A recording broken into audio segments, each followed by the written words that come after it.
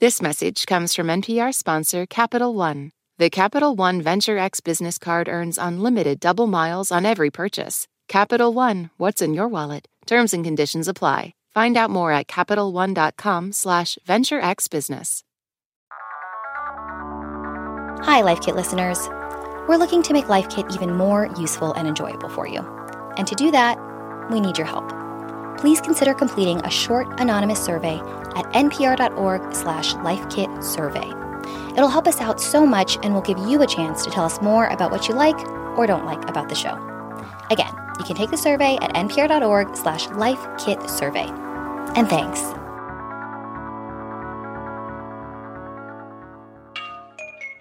This is NPR's Life Kit. Returning to in-person schooling is both a relief and a source of great anxiety for a lot of parents this year. The pandemic is still happening, the Delta variant is surging, and millions of children are too young to get a COVID-19 vaccine. The news changes fast. Updates on vaccine trials and breakthrough infections seem to roll in every day, but there's still a lot the whole family can do to stay as safe as possible. I'm Andy Tagle, one of the producers of this show, and in this episode of Life Kit, we'll talk to NPR health reporter Pien Huang. She talked with public health experts, all parents themselves, to see how they're thinking through sending their kids back to school. After the break, she'll share their tips.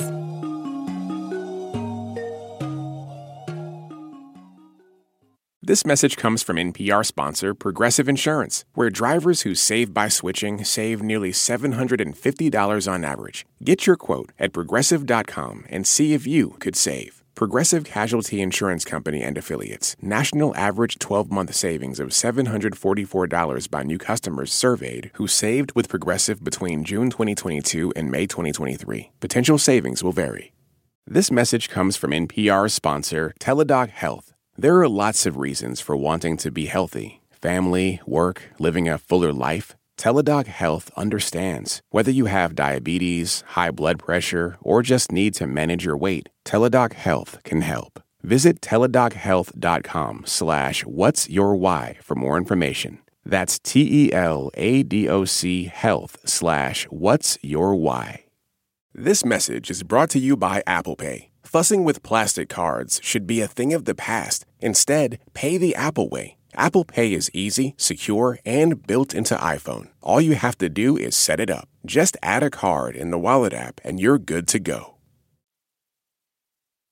Pien, it's great to have you. How are you? Hey, Andy. I'm doing okay. Let's start with the recent news that the FDA has given full approval to the Pfizer vaccine. What does this mean for kids?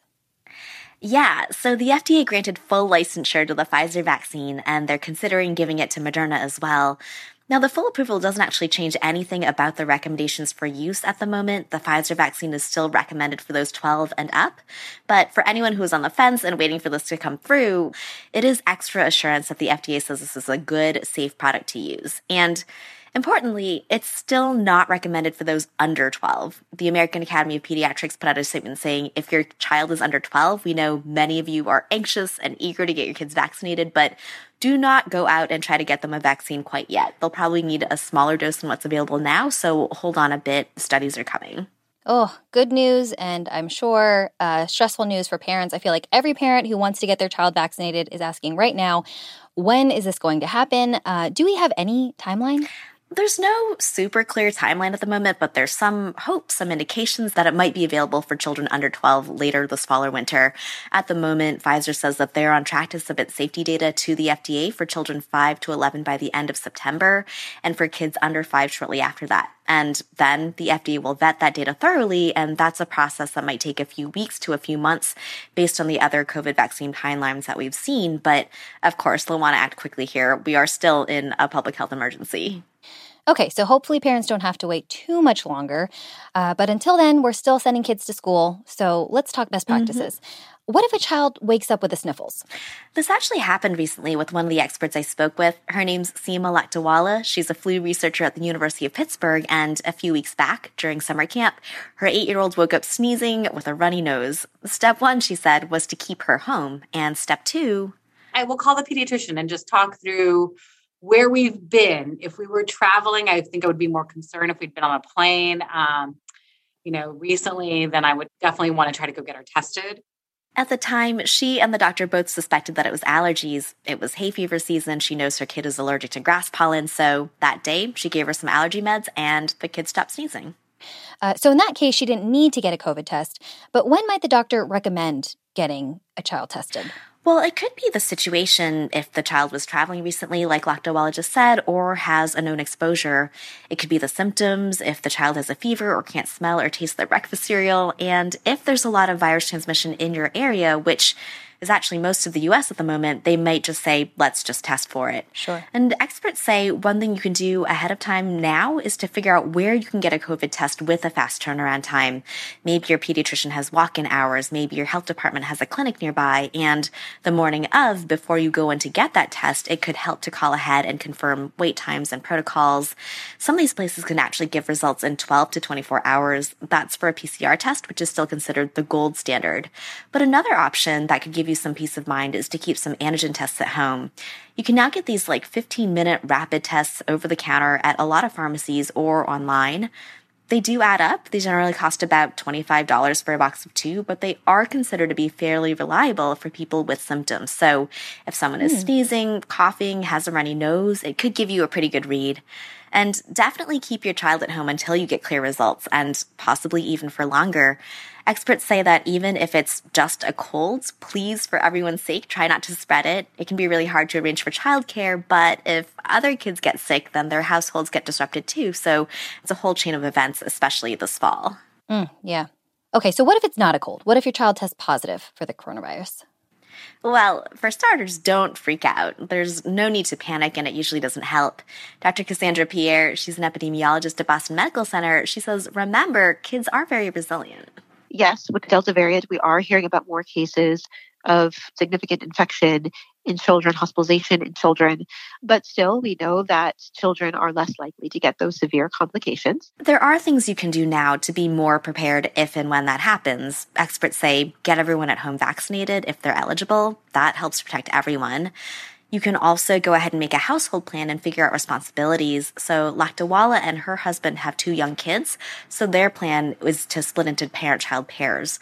One would take care of the sick child, the other for the not sick, and they'd stay in different parts of the house, take turns in the kitchen. But even if space is tight, there are other things you can do. Everyone in the household should wear masks except when eating and sleeping. You can open the windows, run some fans, use an air filter because, remember, the coronavirus spreads through the air. And after a few days, you can test to see if anyone else is sick. You don't have to take these precautions forever. The isolation period is generally 10 days after symptoms start, so long as those symptoms end. But these are layers of protection that can help stop COVID germs from spreading, especially when someone with COVID is most likely to be contagious. And also, if you think you might need backup, you could come up with a list of families, friends, and neighbors who are fully vaccinated that might be able to step in and help.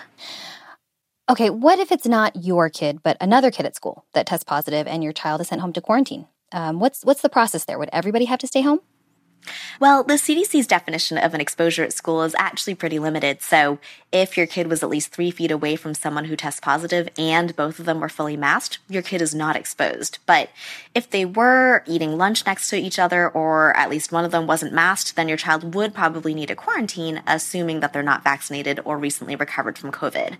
So when they're quarantining, they should stay at home. They shouldn't be out playing, but it doesn't mean that they have to go to their room and stay there. The experts that I talked with said, be reasonable. Keep some distance, especially from vulnerable or unvaccinated people, and get them tested for COVID after a couple of days. And if the rest of the family stays healthy, if nobody's coughing or sneezing, one expert said that she would actually feel comfortable sending the rest of the household to school and work and the grocery store with masks, but she would cancel non-essential business like playdates and sleepovers and dinners out.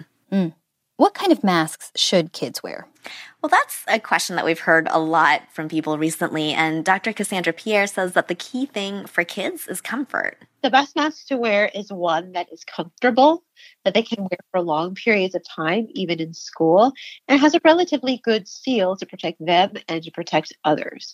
In general, we say that a cotton mask is the most comfortable, lightweight, and breathable. It's a mask that should fit snugly on their face with no gaps around the nose, mouth, or chin, while also allowing them to breathe easily. So that's, comfort is important. Style matters too. If a kid likes their mask and how they look and feel in it, they're much more likely to wear it all the time. And you'll want to send them to school with some backups, an extra mask or two in case they need one for themselves or a friend. Now, if you or your child wants extra protection, you could consider layering up. Wearing 2 masks on top of each other can create a tighter fit. Or you could consider getting a mask with a pocket that you can add a filter layer to. But really, all the experts agree that whatever mask your child is comfortable wearing and that they'll wear all the time is the one that they should use. I love that you mentioned packing extra masks for kids and their friends. Just that community-mindedness.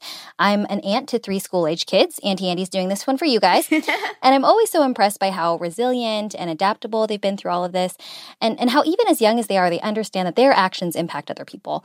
And that's so important. We're at this point in the pandemic where it feels like each of us is relying on the decisions that other people make. It's so true. I mean, we're sort of seeing the results of pulling for each other versus not pulling for each other, this sort of individual mindset versus the community mindset.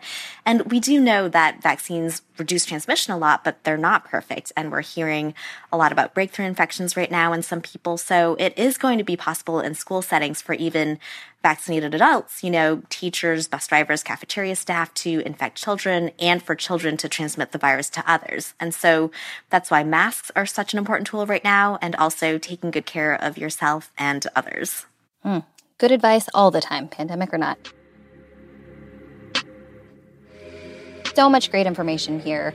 Could you recap for us? What are some top tips for sending kids back to school safely? Well, to start, as a reminder, the vaccine is only available for kids 12 and older. There should be more news soon. But if a child wakes up with the sniffles or feels a little bit sick, don't panic. Consult the pediatrician.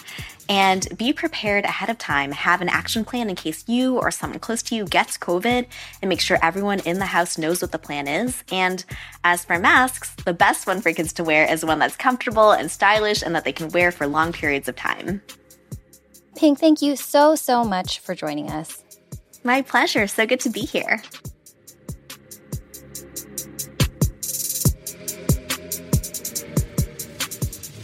Before we wrap things up, just a quick reminder again to have you complete that survey we mentioned at the top of the episode. It's at npr.org/lifekitsurvey. It'll really help us out. Again, that's npr.org/lifekitsurvey. For more Life Kit, check out our other episodes. We've got an interview with economist and parenting expert Emily Oster, another on kids and body image, and lots more on everything from mental health to finance. You can find those at npr.org/lifekit. And if you love Life Kit and want more, subscribe to our newsletter at npr.org/lifekitnewsletter. If you'd like to send us life tips, thoughts, or story ideas, leave us a voicemail at 202-216-9823 or email us a voice memo at lifekit@npr.org. This episode of Life Kit was produced by Claire Marie Schneider. Megan Kane is the managing producer. Our production team also includes Audrey Wynn and Janet Lee. Beth Donovan is the senior editor. Our digital editors are Beck Harlan and Wynn Davis. Special thanks to my niece and nephews, Olivia, Ben, Jack. Thanks for setting a good example. I'm Andy Tagle. Thanks for listening. Maddie Sofia here, host of Shortwave, the daily science podcast from NPR. Listen for new discoveries, everyday mysteries, and the science behind the headlines, all in about 10 minutes every weekday. It's a great addition to your daily listening, whether you're a science nerd or, just a little science curious. Subscribe now to Shortwave from NPR.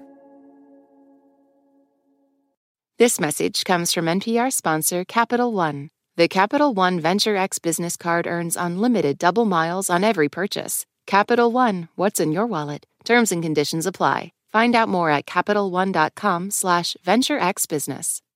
This message comes from NPR sponsor REI Co-op. REI has gear, clothing, classes, and advice for camping and glamping, biking and hiking, axing and snacksing. Visit your local REI Co-op or rei.com for the 1,000,001 ways to opt outside. We concede not a single state. We concede not a single vote. The new podcast, Landslide.